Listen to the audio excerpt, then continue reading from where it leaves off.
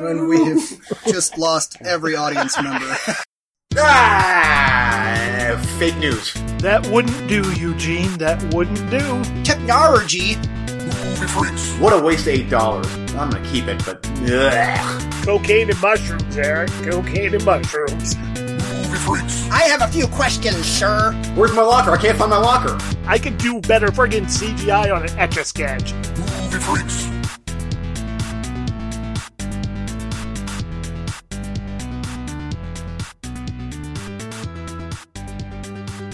Oh, so you're good to go, though? I mean, you're getting over the flu, but you're still somewhat better? Yeah, now, as of the last 12 hours. But yeah, the last 4 days before that were hell. Yeah, I gotta say that, like, after our last show last week, almost, like, as soon as I was done recording the podcast, I was like, something's off. I don't feel that great. And by nighttime, I'm like, oh no. And then the next morning, I'm like, now I'm officially just sick as shit. And I've been sick since Sunday morning was when I really started to feel better. Or even more like Sunday night when I was like, okay, I'm about done. But I don't care if I would have been sick. Yeah, that's what I sound like right now. Oh yeah. I don't care if I would have been laid up in bed, could have barely moved. I would have wheelchaired my ass to the polls today to vote. Oh man. And yeah, nobody else in my family is sick, so I think I got this from your Blu-rays, so thank you very much. Oh, it's just you and me. It's just you and me that's got this. It's and the awful, amount of time, I'm like, and it was everything. Every inch of me ached, and snot, and headache, and achy, and pissed off, and the whole 9 yards, baby. Yeah, me too. Sorry, we got some technical difficulties here getting TJ hooked up in with us, because Windows likes to do updates. Every time that we record, I get my computers fired up and I check for updates on that and Skype like hours before we start, because this has happened to us so many times. Yes. And I've only had issues with, I think, with Skype, with my actual operating system, the Apple. That's never been an issue, but Skype has. Yeah, his Skype is loading right now. He'll be ready in a minute. Okay. You can just hang on. Anyway, the shit's in my throat. And of course, when you're sick, the kids are like, oh, Dad feels miserable. Let's be extra awful and crazy and bouncing off the walls and screaming and doing stuff like saying no when he asks us to do things. So I lost my voice this weekend from yelling at the kids and the dogs and just whatever. It was like my voice was gone. So then I sound like a prepubescent teen. And I'm like, oh, you mean like me? Knock it off right now! Just awful. Oh, yes. Yeah, actually, it's funny. When I was so sick that I'm like, I'm so sick. I kind of want to listen to death metal. So I've been kind of getting into a little bit more death metal, which probably doesn't make much sense, but in Eugene's strange, twisted logic, it does. It does. So I've been finding these new bands that I've never heard of before that I'm like, because I'm angry already, and I'm like, how do I release that anger? And so I'm like, well, fill your brain hole with some more anger. Anger. It's the opposite. Extreme anger. It's the opposite of what you should do, really. But I know, but it makes me happy. No, it doesn't. It makes you more angry. Oh, yeah, but I've been really getting into Hate Eternal, which, oh, man, such a killer album, their new album. And then I'm not sure if you ever got into Napalm Death or not, but that's kind of like, grindcore metal. Yeah, I've heard some Napalm Death. It's really good. It's a lot more like this, it's kind of death metal, but I can tell it's different. It's not quite like that. And so I'm actually really been interested lately in all the different subgenres of dark metal and like extreme metal, I guess you could say. Yeah, I know what you're talking about. But I'm still preparing for the show while we're waiting on TJ. Oh. Looking over my list. Oh, that's the end of it. Now, are you a big Lamb of God fan? I've liked the stuff that I've heard, but I haven't heard a lot of it. Okay. But some of the singing, I don't know. You know what I mean? They remind me of modern Pantera. Like, they're kind of that groove metal. I can hear that. And Randy Blythe, just everything about that band seemed a little bit like Pantera 2.0, but Pantera used to be my favorite band back in the day, and so I'm kind of getting into a little bit more Lamb of God, especially since the Slayer concert this past summer. They're I don't know, and Randy Blythe seems like I think that you've listened to him before, like on Movie Crypt. Did you hear his interview on Movie Crypt? No. Well, okay. I might have. I might have. Yeah. Really interesting guy, and he's very smart, you see. I'm gonna try TJ here. Oh, it says he's on. Nothing? Nope. I'll give him till 4:15, then it's on with the show. Are you at all interested in what's the movie coming out this weekend?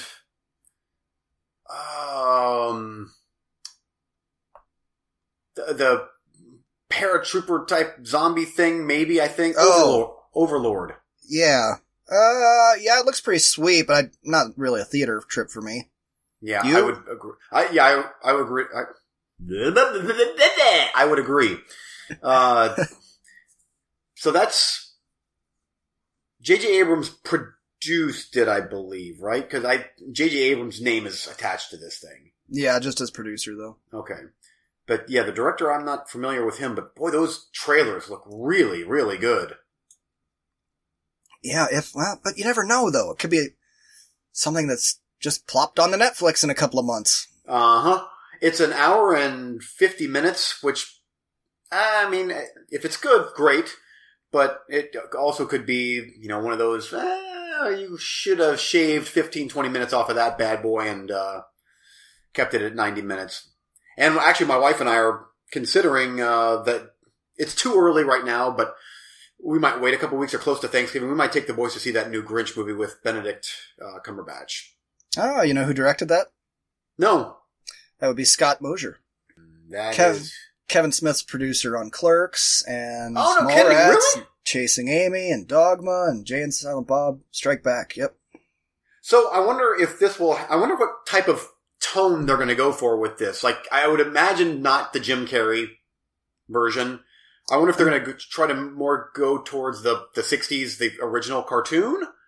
I'm guessing the tone is going to be, well, if we make a Christmas movie with a Grinch, a character everybody knows, it'll make a shitload of money. That, yes.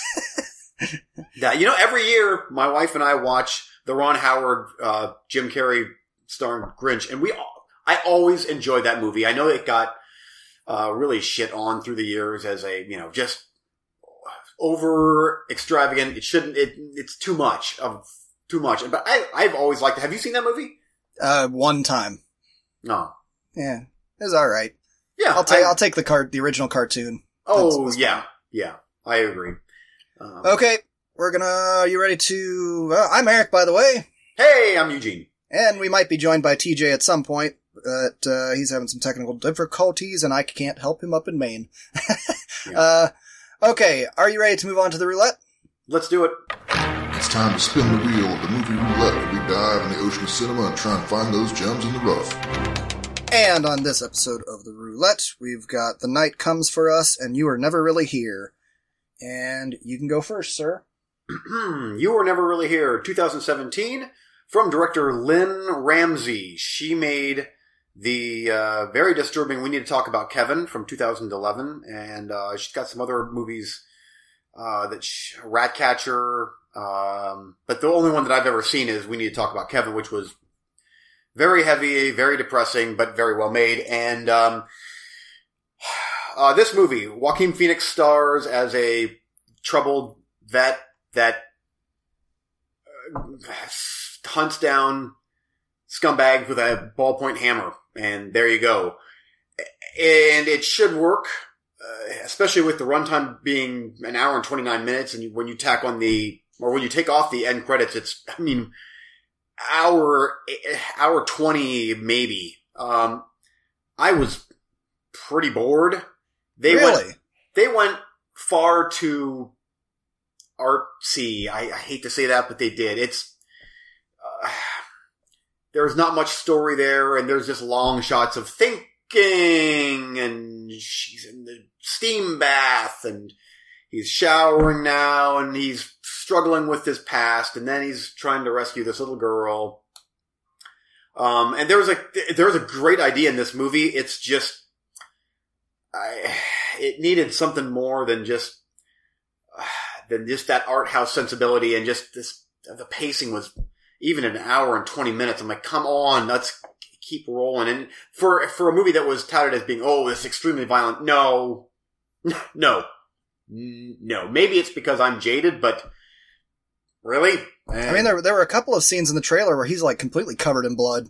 Mm-hmm. That's about as violent as it gets right there. Right there. All right. It was, I can appreciate what they were going for. It was not an awful movie by any stretch of the imagination. I was just, it was one and done. I'll never watch it again. I would be quite surprised if you would like it, but you never know.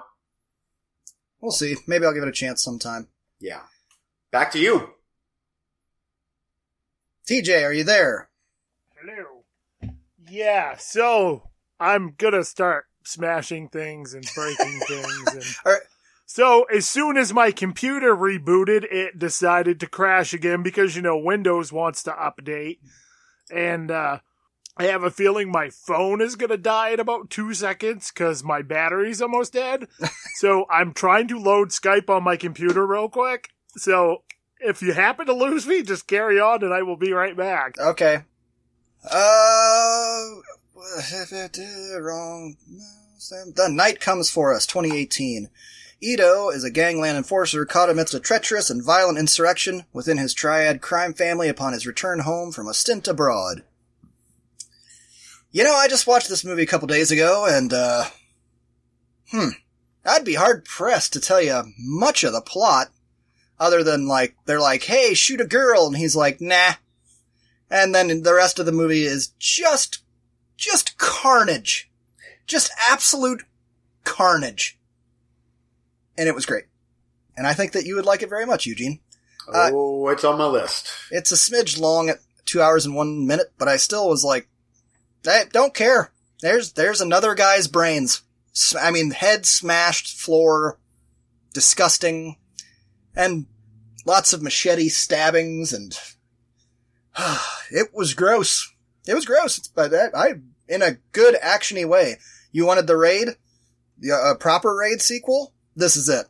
This is in that ballpark. I might even say this is gorier than the Raid, but I think I like the Raid overall better as a movie. If you know what I mean. Got it. And we lost TJ again. Okay. Let's just get on to the next round. Yeah. What you got for me? First up is, bear with me here. First up we got Incoming, starring Scott Adkins and Space Station or something, and terrorists are taking over or whatever. So it's kind of a ripoff of the Luc Besson Lockout, which was a ripoff of Escape from New York or whatever. Yeah. So there you go, Scott Adkins, yay. Next up is Seven in Heaven, 2018. A 16-year-old Jew discovers that each and every one of his fears is true. PG-13, hour and 35 minutes, and it's probably tween horror light. I don't know, you may or may not be something you're interested in. Last but not least is The Other Side of the Wind. This is 2 hours. It's directed by Orson Welles. A Hollywood director emerges from semi-exile with plans to complete work on an innovative motion picture. So it popped up on Netflix, and I don't know much about it, but the trailer looked good and gets good reviews, so there you go. I am interested in that one. I also noticed they added a documentary about the making of that film as well. So, might be a doubleheader situation. Coming your way, Witchcraft from 1988. We talked about this one within the last week or two. Uh-huh. There you go, back up. That's your horror thing. What's the next one here? Oh, Son of a Gun. Scroll down a little bit. A young petty thief who received protection from a notorious inmate in jail is forced to spring his defender from prison and pull off a heist, starring Ewan McGregor. And lastly, because I know you like filthy cartoon comedies just like me, Big Mouth. I've been talking about this one for a while, and I looked it up, and you can watch 3 episodes of that for your roulette, and that will total less than 90 minutes. And I think that's a fair thing to throw on there. And it's something I know you're gonna like it, so, There you go. Perfect. Okay. So, I think that I will, take, why not? Let's take Witchcraft, just because. I'm feeling frisky, and it might be good. It's 90 minutes, and 80s. It might be something. We'll see. Yeah. I'm gonna take Incoming. Cause why not? I'm ready for another Scott Adkins joint. So, I think I finally got this straightened around, knock on wood, so I can do my roulette review if you're still ready for it. Okay, you can give us your roulette review. Okay, so I took Death Race 4 Beyond Anarchy from 2018. 111 minutes long, rated R, directed by Don Michael Paul, starring a bunch of people on the Netflix. I gotta say, I was quite surprised how much I actually enjoyed this. While, and at times it tried a little too much with the story. It's a damn good action-packed, brutally violent, no punches pulled type action film. It's rather gory and loaded with nudity, all set to a thumping soundtrack of metal and rap. Pretty much what you'd expect. The acting ranges from okay to bad. There are some good action sequences. The special effects are good. I really like the look of the whole film. It had just a grimy, dirty, filthy look to it, and that really helped set the tone for the rest of the movie. It's got a few ups and downs pace-wise, but for the most part, the hour 50 runtime doesn't feel too painful. If you want high art, this isn't it. If you want something that's short on story, loaded on blood, violence, action, and nudity, I'm looking at Eugene. Well, this might just be the film you're looking for. In a lot of the ways, it's a throwback to over-the-top 80s action films with just a slightly modern twist. I give it a 6 out of 10, and for a roulette, I think you would be hard-pressed to not find it super enjoyable. Hour 50, though. Yeah, that. That I know. You kids in your hour and 15-minute movies. Back in my day, we had to watch 2-hour and 15-minute movies. Do I need to see Death Race 2 and 3 to know what's going on? I don't know. I haven't seen Death Race 2 or 3, so... Oh, well. There you go. All right. There you go. Thank you for letting us know about that one. I actually will probably keep that in the queue. It just, if you guys are really bored, I picked some bonus roulette picks for you guys to add to your queues. I saw those, and I think one was already on, and I think I own the other one. And we already picked while you were messing. We're having Skype issues. I see how it is. It's all right. We're always on a time frame because the kids. It's like every day's like a horror movie, dude. The children are coming. The children are coming. The children are coming. So we need to get on to the wrapping up the horror-thon. So there you go. Next week on the roulette, it will be Incoming up against Witchcraft. And there you go. Okay, are you guys ready to move on to the finale of the 2018 October Horror-thon? And we will finally see if Eugene's gave me his illness. Which one of us you put it to most best effort and watched binged the most movies while not throwing up? Yeah. I know you guys are way ahead of me, so I had a bad spell where I didn't get to watch anything for like 10 days, so yeah. Yeah, I actually think I could have done better if we wouldn't have had some nice weather. Because the nice weather means that I gotta be outside doing stuff. Whereas if it's rainy and cold and shitty, Next time, let's schedule the Horathon in January. Can you do that?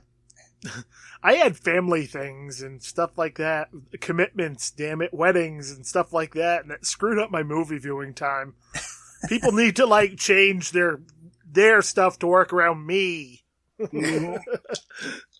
Okay, last episode we left off. The score was 62-61, me. And Eugene, the last movies we reviewed were Revenge and Nightwing. Okay. So picking up from there, and you can go first. Okay, so getting down to the wire here, I did get sick like I said, the evening of our last podcast, so I was able to watch a few more than I normally would have because I was pretty much laid up. First up is Sleepaway Camp Part 2, Unhappy Campers. This is the sequel to, obviously the first one. This is much more of a late 80s entry into the slasher genre. I really, really like this movie. I like the entire series, but this one here is much more played for laughs versus the first one. It's short run time, and they seem to get away with a lot of more gory kills in this one than they did in the third one, which I'll get into the third one here in a bit. But that's probably one of the reasons why I would pick this one slightly over Part 3 is because it is significantly more gory. But they're great and funny and cool, and I thoroughly enjoyed Sleepaway Camp 2. I've watched it countless times. And this is actually one where I watch the Scream Factory released Blu-rays, and then I always go to watch the half-hour long retrospectives on the discs as well, because they're really fun to listen to, how they were made and the trials and tribulations of a low-budget film back in the day and all that good stuff. But I will say that Pamela Springsteen is very absent from any special features on Sleepaway Camp 2 and 3, which doesn't surprise me at all. Well, why? Doesn't she do Comic-Cons and stuff? No, not to my knowledge. She's out of the movie business, and I don't know if she's ever... I haven't heard anything from her talking about the movies. So. Oh, I'm a happy camper. I watched it once, and I'll never... I watched it once, and I'll never forget that shit show. One interesting thing about that they said on the special features this is actually Part 3, which... Should I just review Part 3 right now real quick? Mm-hmm. Okay, Part 3, Teenage Wasteland. This was filmed, I believe, back-to-back with Part 2. And one of the interesting things on Sleepaway Camp 3 is they were required to come in at, it had to be past 80 minutes to make it a movie. And the director was like, well, shit, I'm like 2.5 minutes short. What do I do? Or something like that. And so they had... 2.5 minutes? You could just film some trees and shit. Yeah, well, they had all their footage in, except some of the MPAA stuff that unfortunately had to be cut out. So they actually just went and took a dream sequence. They took this dream sequence from, or gave a dream sequence to Pamela Springsteen's Angela character, and just like kind of gave it a blue tint and slowed everything down. And it's clips from Part 2, and boom, just stuck that in, and there's your runtime. And I'm like, that's so cool that they did it, because I would have never guessed it. It actually makes Part 3 better, that little weird dream sequence, to show that she's truly nuts, which, apart from her murdering everybody, is another way that you can tell that she's crazy. That wouldn't do, Eugene. That wouldn't do. Not at all. Yeah, not at all. But it was great. I love that the covers of Sleepaway Camp 2 and 3, at least the older VHS and DVDs, are like not of Pamela Springsteen at all. Or even related to the movie, other than there's trees in it. Doesn't Part 3, it has some hot woman with a backpack with Freddy's glove and Jason's machete? That's Part 2. Part 3 is just this big-chested lady. You can't see her. You can only see the lower half of her head, and then her assets, and then she's holding a butcher knife with blood on it, and then that character is not in this movie. So. And but anyway, they're great. I dig them all. it's diminishing returns though. First one's the best. Second one is good, but not quite as good. And then third one is, a little bit of a step down too. But anyway. Yeah, I didn't care much for the sequels. I mean, they were worth one watch, but they were so bad funny. That's how they were enjoyable. That being said, if I came across them on VHS, snap, I would grab them up. But other than that, probably not. Okay, back to you. Dagon. A boating accident runs a young man and woman ashore in a decrepit Spanish fishing town, which they discover is in the grips of an ancient sea god and its monstrous half-human offspring. TJ, have you seen this movie? I have not. I know about it, though. Okay. I just want to check. I don't want to get too spoilery then. You should definitely check this movie out.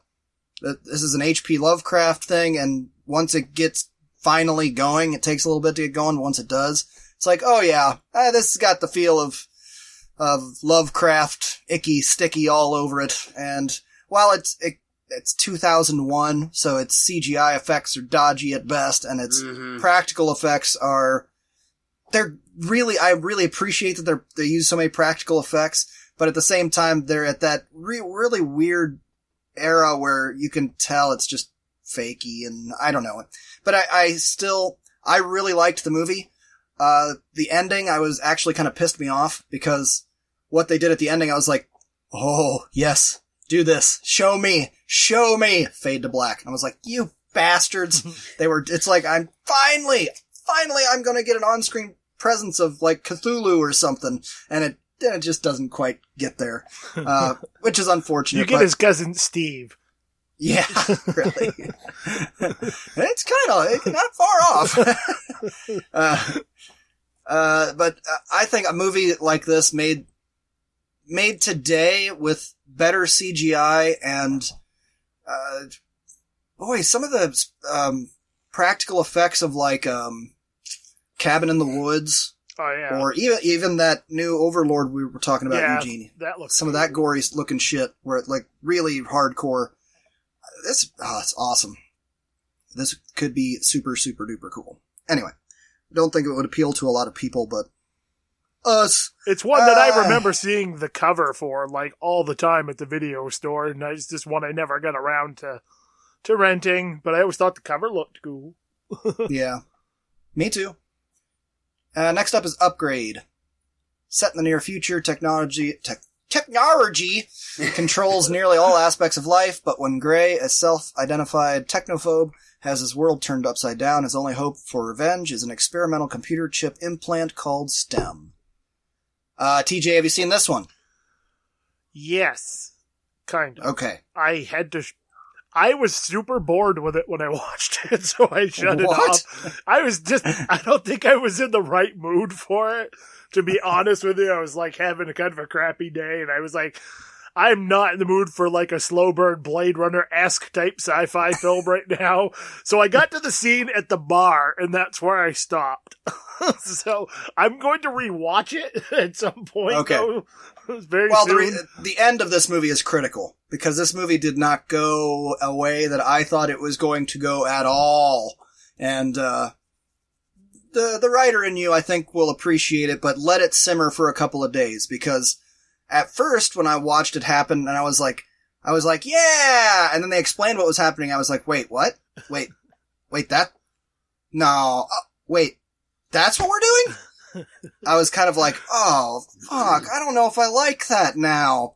But after sitting on it for a couple of days, no, I'm good with that. That was badass, and I hope they make a sequel. I think they will, because everybody's talking about this movie online, in my opinion. Yeah.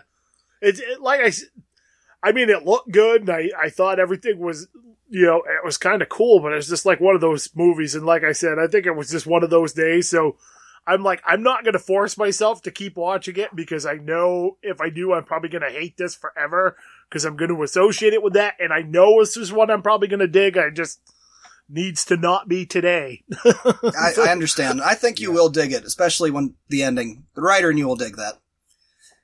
Okay, that's two. Eugene, back to you. Okay, next up for me is Outpost. This is from the 2008. There's numerous movies called Outpost, but this is the 2008 one from director Steve Barker, starring Ray Stevenson.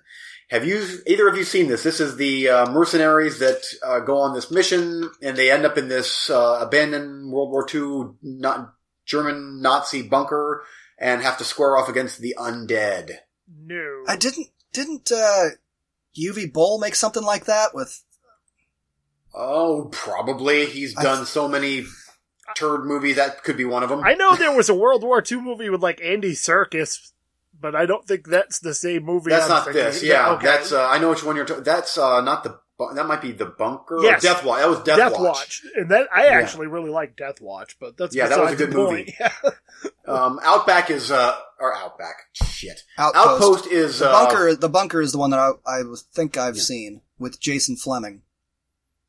This one here it's great. I mean, this is I got a pretty nice sized budget from what it seems. Good special effects, good story. This is very much a horror action movie.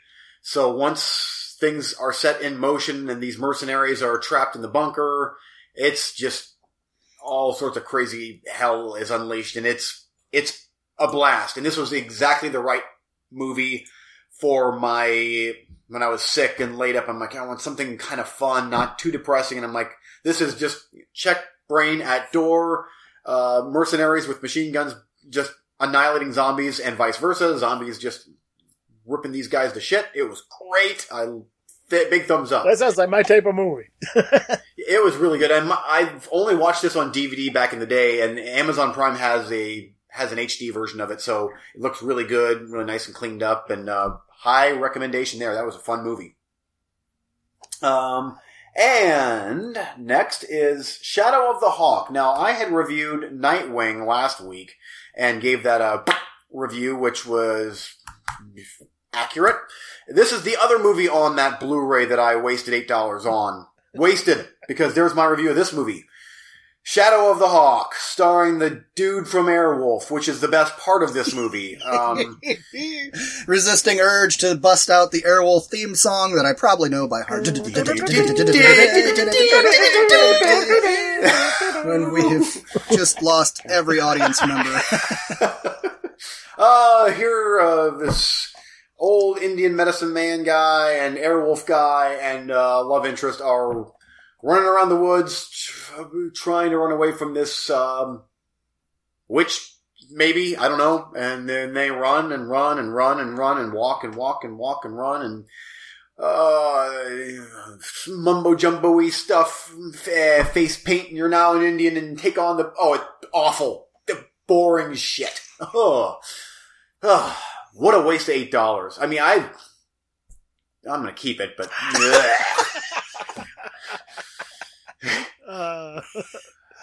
because it might go out of print, you see, and if it goes out of print, then it's worth a lot of money, then I got a collectible. It was, okay, back to you, Eric. Okay, I absolutely could not resist because Castlevania Season 2 hit Netflix, and I'm dying to watch it, but I said, you know what? Season 1 was short. I want to rewatch that before, just so I have a full refresher. So I went back and watched Season 1 of Castlevania. And I'm happy to say it completely holds up. It's awesome. It's lean, mean, it's fast-paced. It's gory. It's got demons and vampires, and it's just a pissed-off show, and Season 1 is awesome.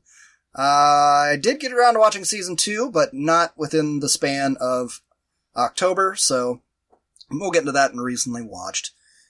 Next up is The Black Coat's Daughter. Have you seen this one, TJ? I have not. Oh boy. Two girls must battle a mysterious evil force when they get left behind at their boarding school over winter break. And this is going to be a tough one to review. I feel like I'm going to have to watch it again in order to fully comprehend what they're trying to do here. I mean, it's frustrating because I get it, but at the same time I'm like, what the fuck is going on here? And I feel like they're really obtuse about a couple of things that there really wasn't much of a need to be that obtuse about. I think you could have just gone ahead and said, oh, we've got a demon involved here, or, we've got this person is actually this person, or, the there's a bit of shifting of time frames from one storyline to another storyline. And it was just confusing because I was like, it seems like we're in the same time, but the movie just goes over and deals with this one girl in a seemingly nearly unrelated story, and then bounces over to this other girl and follows her. Again, they don't seem to be interconnected at all. And at the end, they're like, well, kind of connected.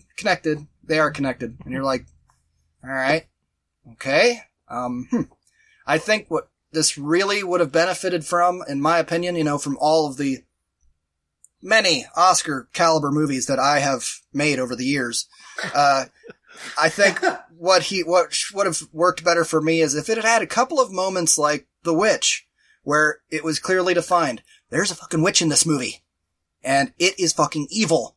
Look what it did to the baby, okay, I get that.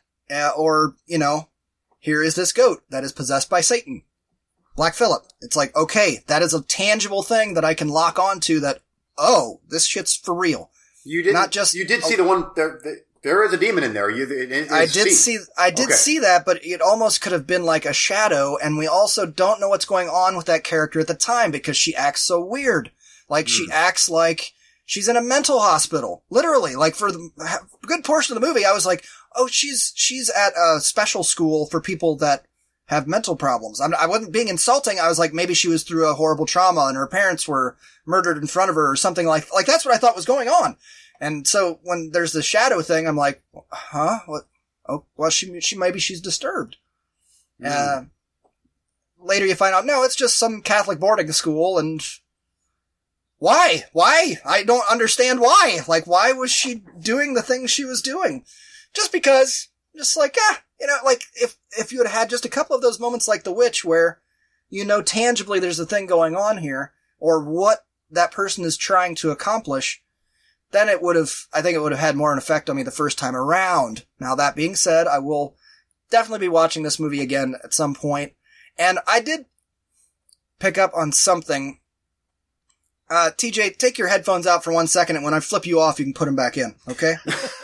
As I gotta talk to him about something. I think at the end, when they did the shotgun blast, down at, not the end, the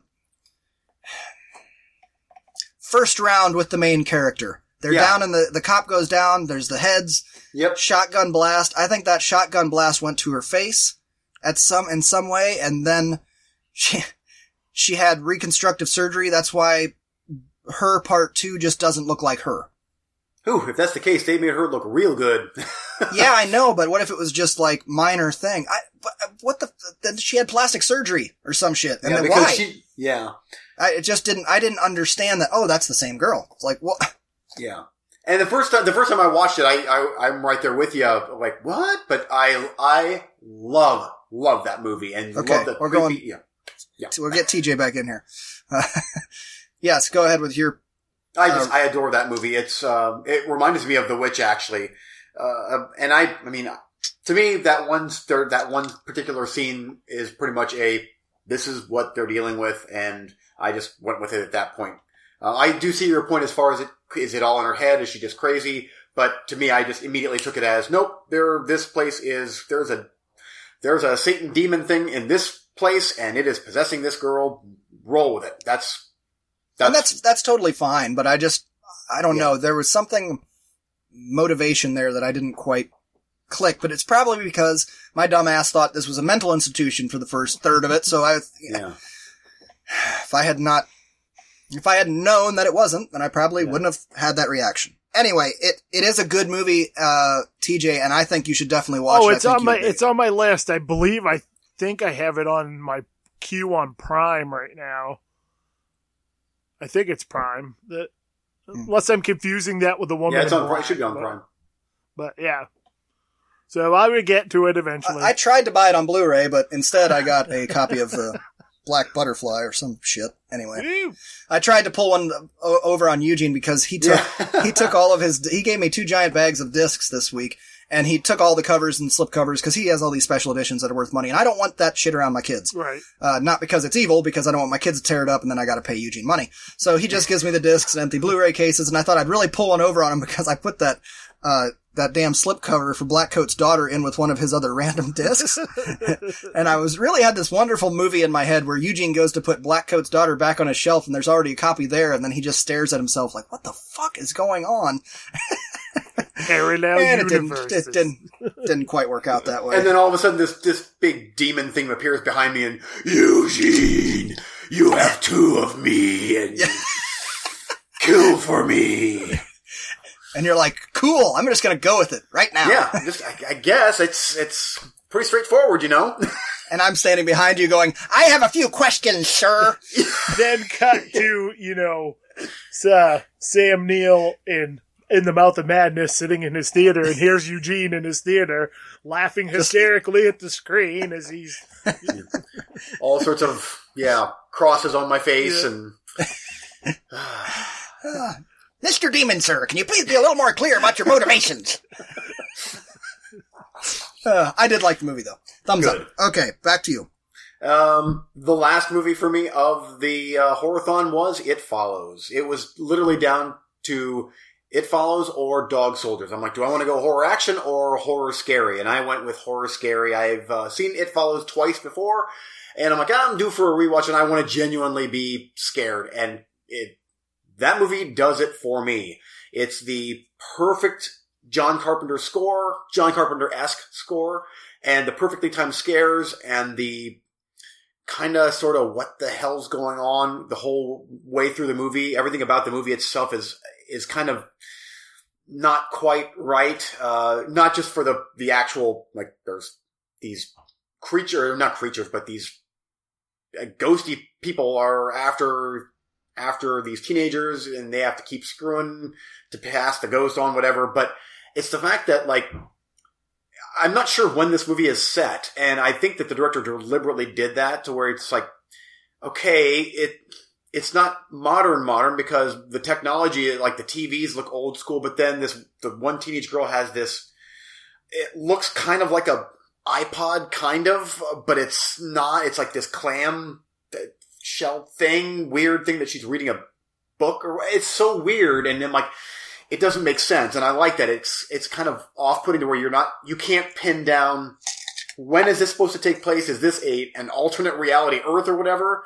And it's so good and so terrifying. I like that they didn't. The jump scares are perfectly timed and not overdone to where it's like, oh, this is just nothing but jump scare. They're well-earned scares, and the whole atmosphere of the movie is great. And anymore, unless it's a really good slasher movie, these newer teen horror movies, I'm like, meh. But this one here is for horror movies, this is one of the better horror movies of the past, I would say, even 10 years. I love It Follows. This is another one that's on my list that I kind of was hoping maybe to get to this year and just didn't get a chance to yet. But I will. It is a good movie. I had some reservations about it, but I'm not denying the movie being great, like Eugene says. Okay. That's it for you. One more for me. Scream for Help from 1984. And does a movie ever live up to its title like this one? A teenage girl discovers that her stepfather is trying to murder her and her mother, but when she tells people, no one will believe her.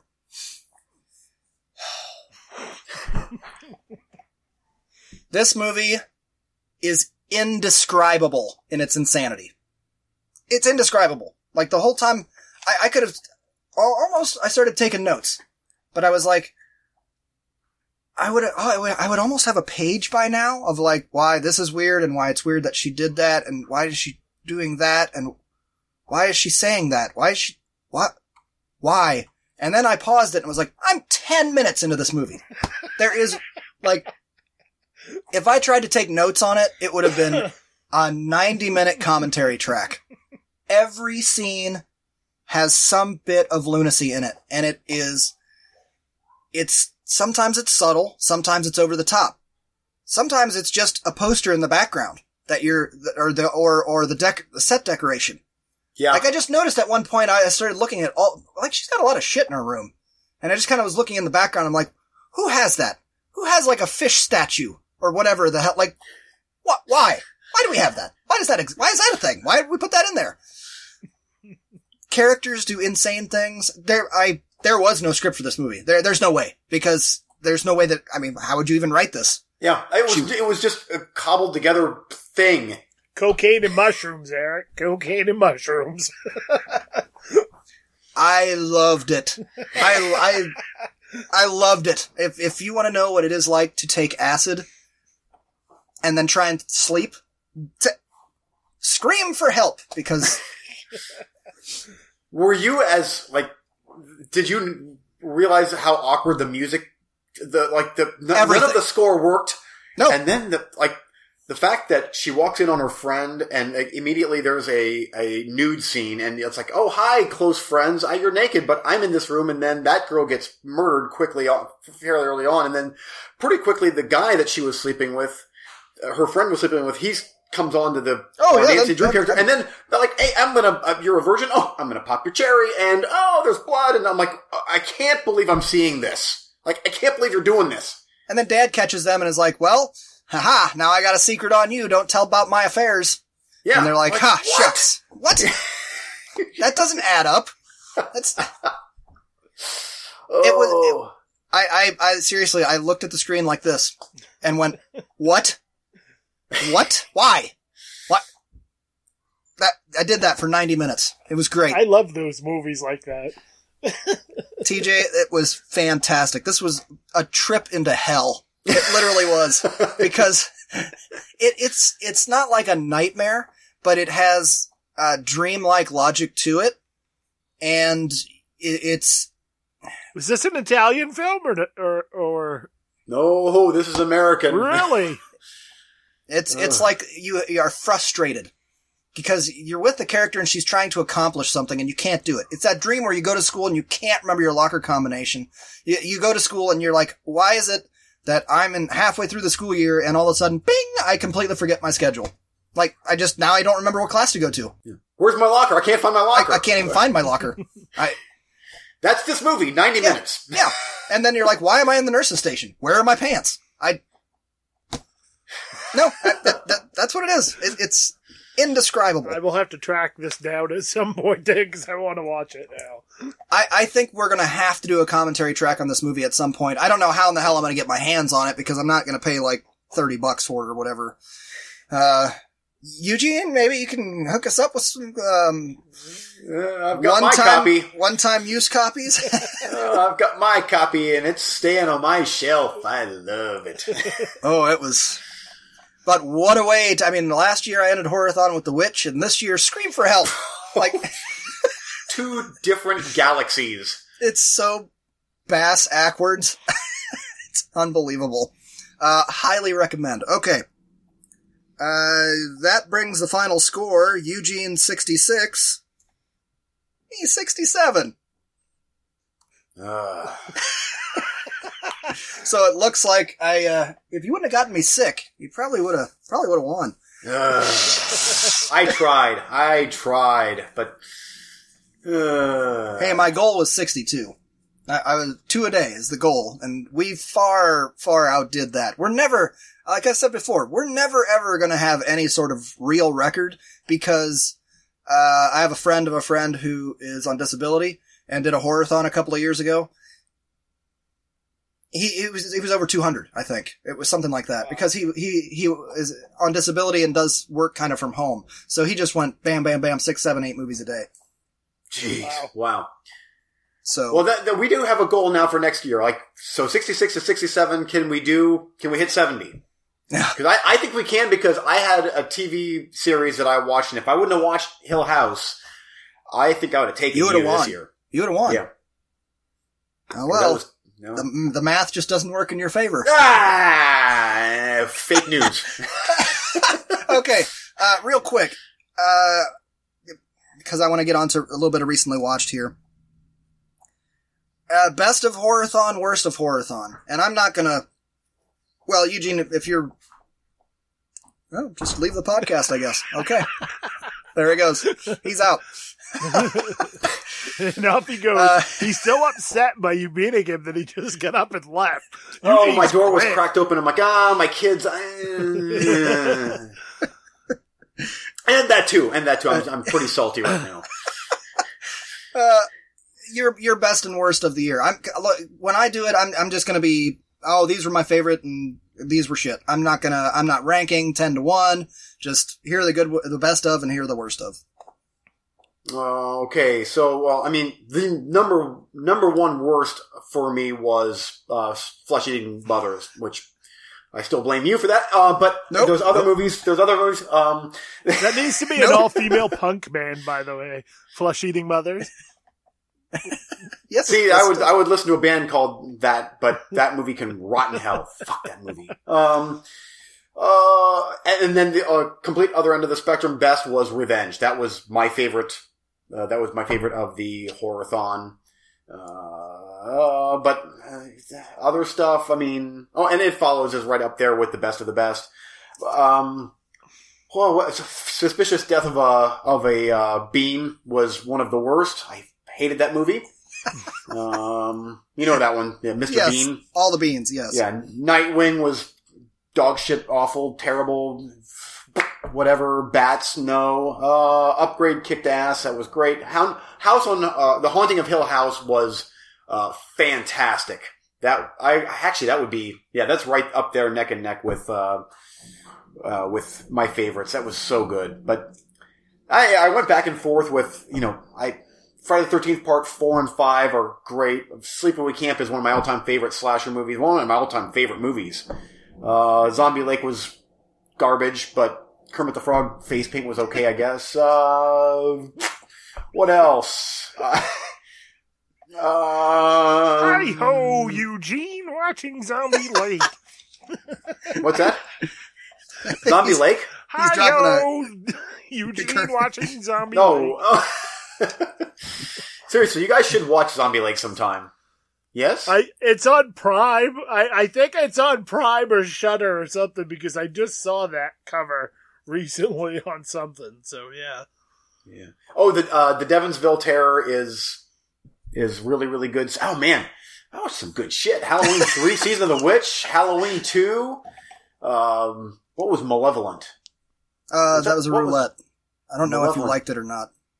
Gave it clearly it was awesome. Generic tween horror haunted house. That was the girl that was in Lady Macbeth, which, yeah, that was not a good movie, but she was good. Hell House LLC. I think Eric and you and I both agree that was.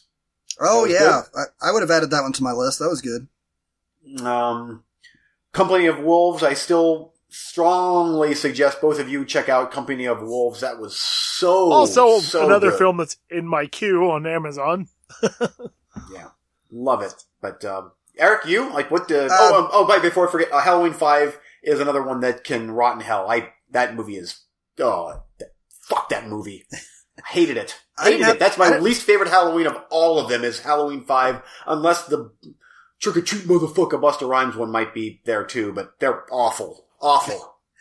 I didn't have too many that I outright hated, but one of my goals or missions or one of my plans was to mostly watch stuff I hadn't seen before, and I barely watched anything as a rewatch. I think maybe 3 movies, maybe 4 tops, but for the most part it was all new. So, and most part you're giving me them. So if you're giving me them, there's not a lot of times that you give me a movie where I'm like I outright hated it. A lot of times. There were a few movies this month that I was like, just not for me. I mean, but that's not that it was a painful watch, and so I didn't get too tired out. For best of, Terrifier is probably, that might be top 1 or 2. That is up there. As Above, So Below, I thought that was a really enjoyable film, really effective. I quite enjoyed that one. I'm glad that I finally got Cannibal Holocaust checked off. Glad that I watched that one. Murder Party was good. Yeah, Hell House LLC. The Autopsy of Jane Doe and Revenge.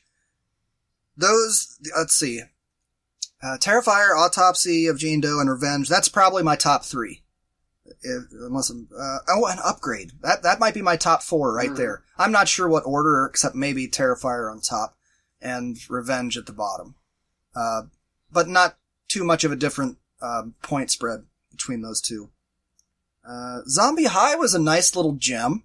I didn't adore it, but I was like, oh, that's a cool one that Eugene's never See, I talked thought about. that was funny that you talked about that one because that's one I just picked up on VHS not too long ago that I have sitting in my pile. I'm jealous. I would snag that in a heartbeat. Honestly, if I came across it on DVD, I'd buy it. I thought that was a pretty decent flick. And lastly, I want to get a shout out to, of course, Lords of the Deep, because I wasn't able to find my underwater movie, dude. Without a doubt, the worst stinking, horrible, god-awful pile of shit that I watched was that Sharkensaw Women's Prison Massacre. Bastard Jim Wynorski. The Changeling. Changeling was good. Oh, I love The Changeling. That's a 10 out of 10 for me. Love that movie. That's a good movie. Yeah. Oh, The Collection. Almost forgot about that one. Ghost Stories. So, Eric, you did not watch any actual Halloween movies? No, I wanted to watch, I had on deck at least 3 or 4 Halloween movies and Friday the 13th movies. Never got around to them. Yeah. But when I was stopping by your house, I was expecting, he's going to give me 5 or 7 movies. And it was like, here's 14. It's like, okay, well, I guess I got the next week and a half planned out. But I'm not complaining about that. I'm just saying. That's all right. Okay. TJ, best and worst for your horror-thon. Kind of like you, this year my goal was to watch mainly movies I hadn't seen before or stuff that I had only seen like one time. There was a few that I saw years ago, but have never seen since. So my top 6, hands down, so my top 6 and my bottom 6 are just films that I'd either only seen once or hadn't seen, because I did have a handful of rewatches that would all be in the top 5 because they were like favorites, but I was trying not to burn myself out too much this year, and I think watching new stuff helped. So my top 6, The Witch, which I give a 10 out of 10. That movie is just awesome, so good. Yep. Love that movie. The Devil's Candy was another one I really liked. Summer of '84, I really enjoyed that. Wait a minute, Devil's Candy, was that the one with all the metal music and yes. the dude Ethan Embry and Taylor Pruitt-Vince. Good movie. Yeah, that was a good flick. Summer of '84, which is the folks, the Roadkill Superstar that did Turbo Kid's new movie, which I absolutely love that movie. The end of that movie is such a punch in the gut. So good. The Exorcist, even though I didn't find it scary, I loved the film itself. I thought the film was really good. The new Halloween I loved. So that would be in my top 6. And Demons, which I absolutely had a blast with Demons, which I know will make Eugene smile. So I love Demons. Demons. That was another one on my list to rewatch, and I just did not get around to it. My bottom 5, top of that list is the pile of shit that is Pumpkinhead 2 Blood Wings. I don't... Dude, I don't flat out, hate a movie very often. What a steaming pile of shit that movie is. I give it a 2 out of 10 just because some of the creature effects were okay. Up next was the movie Frogs, which had frogs in it and was boring as all shit. Darkness Falls, yeah. Scarecrow, which was a really low budget, Which one? There's a couple of them. This one is you can tell it was shot on VHS, and the kid's kind of a loner and a loser, and he lives in a trailer with his mom and the stepdad. He walks in on the stepdad and his mom going at it, and the stepdad chases him down the cornfield and beats him. I believe it's late 80s, early 90s. I got one. Well, there's Scarecrows from 1988, but Eugene, that's the one that you gave me. Yeah, right? that's the prison break thing. That's a good movie. No, Scarecrows is cool. Yeah, Scarecrow from '73 with Gene Hackman and Al Pacino. Man, I don't know. Yeah, I'm not sure what you're talking. Scarecrow. It's called Scarecrow. Scarecrow, yes, but it also I think had. I don't have my other thing opened up, so I would give you the synopsis. Dark Knight of the Scarecrow, maybe? No, sir. No, that's a classic TV movie. I love that movie. Let me look real quick. I've got the Google machine right here. Pumpkinhead 2, though, I have that on Blu-ray. Oh, God, that's awful. There's so much flannel. There's so much flannel and Oh, sheesh, that's very 90s. Like, that has a pungent odor of 90s in it. But Linnea Quigley is in that, and I liked that she was in that. It's from 2002. A high school outcast who lives in a trailer with his mother finally meets a friend. He wants to ask her if they can go the next step, but then sees her kissing another boy. At a party, he runs home only to find his mother having sex with a drunk. He starts yelling, but is countered by the drunk when he suffocates him. It makes him look like he hung himself. The Scarecrow comes in when the boy's soul is pushed into it. He goes out for revenge. It's from 2002. Yeah. There it is.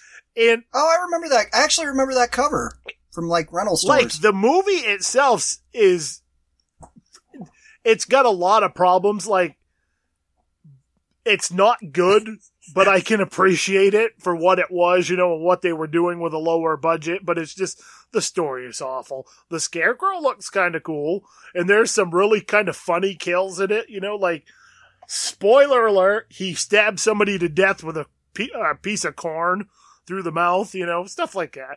There has some moments, but yeah. And last but not least in my bottom 5 was Boogeyman. Yeah. Boogeyman. Which Boogeyman? There's a couple of those too. Scarecrow 2002 IMDb says action comedy drama. So sorry. Whatever. No, that cover totally says horror. Oh yeah. Though. Yeah, it's got a lot of gore and kills and shit in it. It's not good. But it was shot on video, or shot on VHS, you think? It looks like it was either shot on VHS or one of the first early iterations of digital video, perhaps. But it has like this. Ooh, and I know how those are. It has like this painful. weird yellow tint throughout the entire film, and it looks weird, That's not what ruined it. It's just bad. And then some surprises in films that I would say were honorable mentions. The Ritual, which I really liked, Event Horizon, Deep Rising, Mom and Dad with Nick Cage and Selma Blair, which I actually really, really enjoyed, and Honeymoon. Now, which Boogeyman are you talking about? Are you talking about the 1980 Yuli Lamel movie? The Sam Raimi film that come out with the Dark Castle as the worst looking CGI monster ever put to film on it, and it's a piece of shit. The movie itself wasn't that bad, but that ending is just like, you just went from being like a pretty enjoyable 5 or 6 movie. I was like, fuck you. I'm giving you a 3, you cheap cocksuckers, for not friggin'. Oh. That's one of those movies that makes me angry because they went the cheap way. And it looks so bad. I could do a better friggin' CGI on an Etch-a-Sketch. I'm still trying to figure out what year. I've got one from 2005, and it doesn't say anything about Sam Raimi. Let me look. Hold on. I got 19. I'll tell you the year. I'm sorry, but I just don't want to have to. 2005. Okay, I'm on the right one then. Yep. Stephen K. director, huh? Oh, just bad. I just want to make sure I avoid the right movie because when you get into stuff like Scarecrows and Boogeyman, just surfing IMDb, it's like, there's 14 movies with these titles. Boogeyman would be worth a watch just for you because I want you to get through it and be like, all right, this is kind of cool. I'm waiting for what the fuck, really? And then just be angry and boiling and seethingly angry. I don't get mad at films very often, but I'm just like, yeah. Oh, TJ, I get mad at movies on an almost daily basis. It's not impossible that I've seen this movie. I've seen that one. I don't remember. It's been so long. I don't remember much of, or if anything of it. So, but I watched 51 movies, which is like 20 more than I did last year. And I would have had more than that if I didn't have that stretch of just chaotic busyness. Out of those 51 movies, I mean, the majority of them, there was only maybe 5 or 6 that were actually like stuff that I watch on the regular. Everything else was all either second viewings or first time viewings for me. So it was kind of cool. And I really enjoyed the Horror-thon this year. And seeing all kinds of new stuff, and I think I might kind of go that route again next year because I had 57 movies to start my list, and I only watched 26 off my list. So, Wow. Yeah, because stuff I kept agree. popping up on Prime and Shudder and, Netflix, so I got distracted. Yeah. By the way, I did forget Pieces, which I have to mention that, like, Pieces is one of my all-time favorite movies, and I did watch Pieces, and so there you go. Pieces. Wait. During Horathon? Yeah, I watched. That was one of the first ones I watched. Oh, you were saying for best of the year. Yeah, for best of. I'm going through I watched so many movies just going through this list. I'm like, holy shit, there's so many. I'm like, Stepfather 2, garbage, Dolly Dearest, shit. I'm like, oh, there's Pieces. That little nugget of awesome mushed in between those two turds. Oh, it's like a steak sandwich where the bread is shit. Mm-hmm. Yep. Good. Okay, guys. We've got about 10 minutes. Let's do one round of recently watched, and that'll be it for the show. Is that cool? That's fine by me. All right. Eugene, TJ, then me. Okay. First up is a movie that, I so nearly, I just dodged a bullet on this one because, this new, Blu-ray releasing company, Dark Force Entertainment released this movie called Cop Killers from the 70s. And I'm like, and they've put out some good stuff, and they're kind of teaming up with Code Red and Code Red Bill. And so I'm like, they have a very similar tactic in trying to get purchases on, online on social media and whatever. And I get a kick out of them and Code Red Bill. So Cop Killers pops up, and I'm like, ooh, that's a cool title. Maybe that's something that I might want to spend $18 on. Luckily, it was on Amazon Prime, and I watched it. All hour and 33 minutes of Manos: The Hands of Fate Part 2. Because that's what this movie is. It's Part 2 of I fucking hate this movie so bad.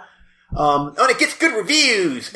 It probably costs $10. It's these two non-actors that go around shooting cops, and it looks like it was shot in 1965, not in 1977.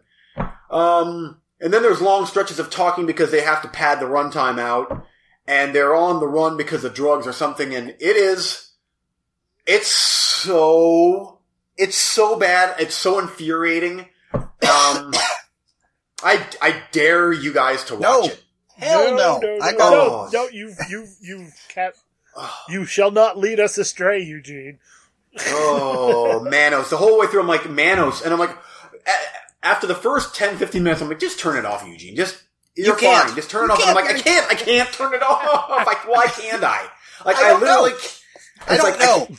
Because it's like, well, now I have to watch it. I have to say that I watched Cop Killers. I checked off the list, but that movie, it was so bad. And okay, yeah, fuck that movie. You want another one? Huh? Go ahead, do another one. Oh, okay. I want to. Oh, here we go. Amityville 2: The Possession, because I want to. Yeah, end on a good note. Amityville. Have you guys watched Amityville 2? I haven't. No, I didn't get to either Amityville's, the original or the remake this year, and I've never seen any of them. So you've never ever seen any of them? Never, no. Oh, I bought Amityville 1 and 2 on a double pack VHS way back in the VHS days. Watched them in my parents' basement in my room, and Amityville 1 scared the living hell out of me. Amityville 2, I was like, yeah, that was actually pretty good too. I think it wasn't quite as high a filmmaking as part 1, but I still thought it was very effective. Never got around, I traded them in, never got around to getting them on DVD. A couple months ago, bought them on VHS again. Nice. Yep, so the circle is complete. Sometime. That's right. It's probably my copy. I paid twice for it. Yeah. Well, Amityville 2: The Possession is my favorite of the Amityville series, and it holds up. Really? Dude, it is so good, and it's. I don't want to compare it to Scream for Help, but it does have this "what are you guys thinking" type of mentality going on. There's a lot of inappropriate stuff, especially with the brother and sister, that honestly I don't see them. This type of movie they wouldn't make anymore. it's off in the best way possible. And it's legit creepy to me. Because the filmmaking isn't quite as good as the first Amityville, it's not quite as scary, I guess, but it still has this, it's 1982, but it feels like a late 70s movie. And the dad in this movie, it's like, this family could literally, like, let me give it an example, or like, they literally could maybe eat their food too fast at supper, and he would just beat their ass for it. That's the type of dad this guy is. He hates his family so much, and he's such a son of a bitch. And he was the trainer in one of the Rocky movies. Is it Rocky IV, maybe? I don't know what his name is. He was a piece of shit. Is it Burt Young, maybe? Yeah, Burt Young, that's the guy. Anyway, but it's weird. And there's an Italian director, Damiano Damiani. He directed it. And, it has almost an Italian vibe going on through it. This is back in the days where the bladder effects were big, like with The Howling and American Werewolf and all those movies and The Beast Within. And so they really, like, let's just throw a whole bunch of bladder effects towards the end of this movie. And I love those bladder effects, those old school, where the skin just bubbles and it's yucky and cool. But, it's a great movie. It's, they shoehorn an exorcism type thing in the end that I'm like, what? Okay, sure, why not? It's an hour and 45 minutes that it didn't have to be, but it was so good where the whole way through I'm like, keep going. Keep throwing weird, inappropriate stuff at the screen because I lapped that shit up. Yeah, big thumbs up. Inappropriate the movie. I'm looking forward to rewatching those on VHS at some point, and knowing me, I'll get so distracted by shit it won't be till October next year. Yeah. TJ. All right. So I watched, the last film of my horror-thon was Dog Soldiers, directed Neil Marshall, 105 minutes, rated R. Absolutely probably, this movie keeps climbing ranks it's in my top 5 favorite werewolf movies ever, top 3. And it's kind of climbing the ladder. I love this movie just as much now, if not more than I did when I originally saw it. This is one of those movies when it first came out, I really wasn't that excited to see this. And then I was like, it's probably just going to be an average horror flick. I end up watching it and, and it's just, I think it's nearly flawless in blending the multiple genres together. The cast is awesome. The effects are good. The score kicks ass. It's chock full of action. There's some great dark comedy moments, especially with Spoon. And, they stick with you long after the film. And the characters interact in a way that, they're really fleshed out and they make the film what it is, I think. If there hadn't been such a good cast in this, I don't think it would have worked quite as well. I've watched this dozens of times and it still kicks ass. Never bored with it and still packs just as much of a punch for me as it did the first time. I give it a 9 out of 10. Sorry. What is he doing next? He's doing something big. Neil Marshall? Yeah, I'm not sure. I know he's, I keep hearing his name like attached to something, but I can't remember what it was. It's something big. Was it a Stephen King flick? That'd be awesome. Dog Soldiers, man, Doomsday sucked. Yeah, that was a misfire. He went into TV then, and he's done some great TV. He did a couple episodes of that Constantine show. Should be Constantine. Hellboy. The new Hellboy. The one with David Harbour? Yeah. Oh, sweet. That's what he's doing. And Skull Island, Blood of the Kong, he's rumored to be attached to. Whatever, I root for that guy. Dog Soldiers is awesome. Oh, yeah. And so is I'm still pissed we haven't got a sequel. Yeah, no shit. Yeah, everything about that movie just works. Everything about the movie. It's so much fun. So much fun. I need to watch that again. Okay. I'm gonna do one, then we'll coming soon and get out of here. Because we're getting on in time. Castlevania Season 2. Now, we were all thrilled and happy that they were doubling up the length of the season from 4 episodes to 8, I believe. And, the first season has such a breakneck pace. I think I wasn't quite ready for season 2 to be a little more balanced. As far as anime goes, it's still pretty fast-paced, because a lot of anime seasons are like 20 or 30 episodes. Yeah. No joke. And they take forever. But at 8 episodes, at first I was like, come on, let's go, let's get on with it. And I watched a couple of these episodes more than once, kind of, because I would fall asleep during them. I was watching them late at night, and sick as shit. But the second half of the season really ramps up and gets going, and gets on with the Dracula shit, and really, really closes out strong. With the exception of the very last episode. The end of this season's arc was the episode before the last episode. The last episode is, okay, now we did all the big adventure-y fun action things. It's just calm, and let's figure out how we're gonna get on with the rest of our lives, and maybe a little setup for another season. So just know that going in, you will not be disappointed by the last episode. The last episode is fluff. But the episode right before it is the true climax of the series. So if you know that going in, I think you'll be a little more forgiving of it. I didn't know that, so I got to the, episode 7, and I'm like, oh, this is amazing! And then I'm like, what's gonna happen in 8? And it's like, not a damn thing! A lot of chit-chatting and I'll see you later, and what yada yada yada, our goodbyes. Anyway, I still really enjoyed the series. I just want to let you guys know it has a slower pace, as well as it should, because the first season is almost too fast. It's just... Yeah, it's so much. As much as I loved the first season, I was like, it's over already? Oh. Yeah. This is a little more even-paced for a whole series. I would recommend rewatching season 1 before you go into this, because a lot of the crap... I mean, it picks up... It's Halloween 2. It picks up right from where that left off, and I actually went and hit play on it and watched a couple of minutes, and I was like, I don't even remember what was going on, so went back and watched the first season again, which, for 20-minute episodes, it's not that painful to do. Okay. TJ, thanks so much for joining us for the Horrorthon. I want you to get in your plugs, and then tell us what you got coming soon. What you're going to be watching. If you want to check out Average Joe's Drive-In, you can find it anywhere you find the Movie Freak. So just type in Average Joe's Drive-In.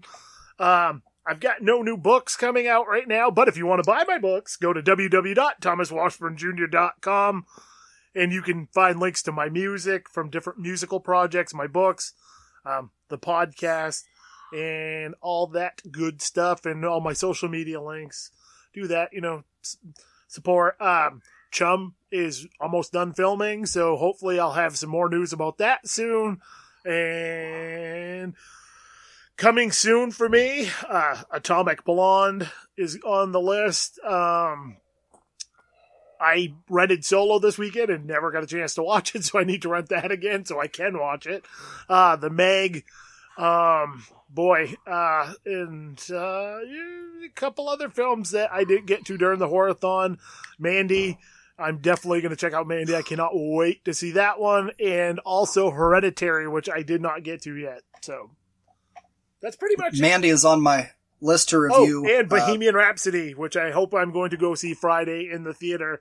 I want to see that so bad. So I got to kill some time. A friend of mine passed away last week, and they're having his services, so it's not till a little later, and I get out of work. So I was like, that might be a good time to go see that movie before I go do that stuff. So nice.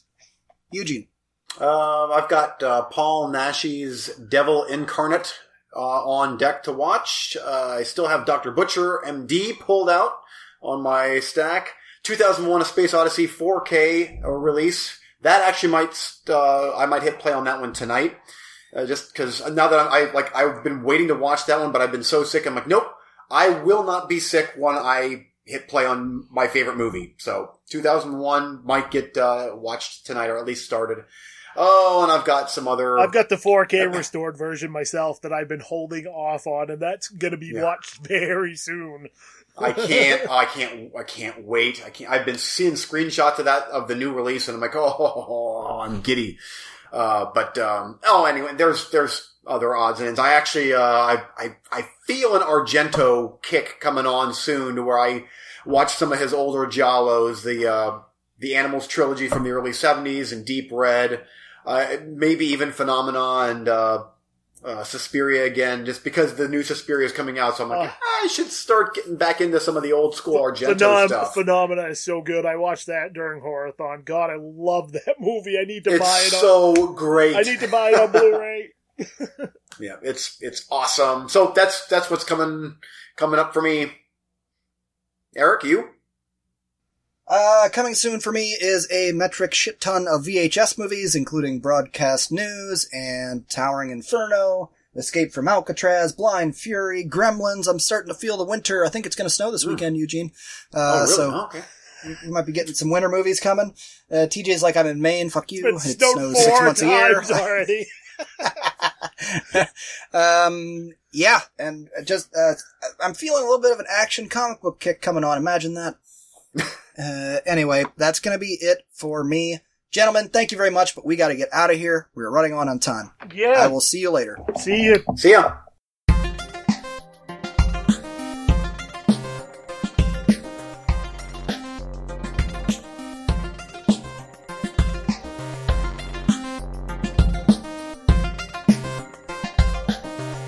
Thanks for listening.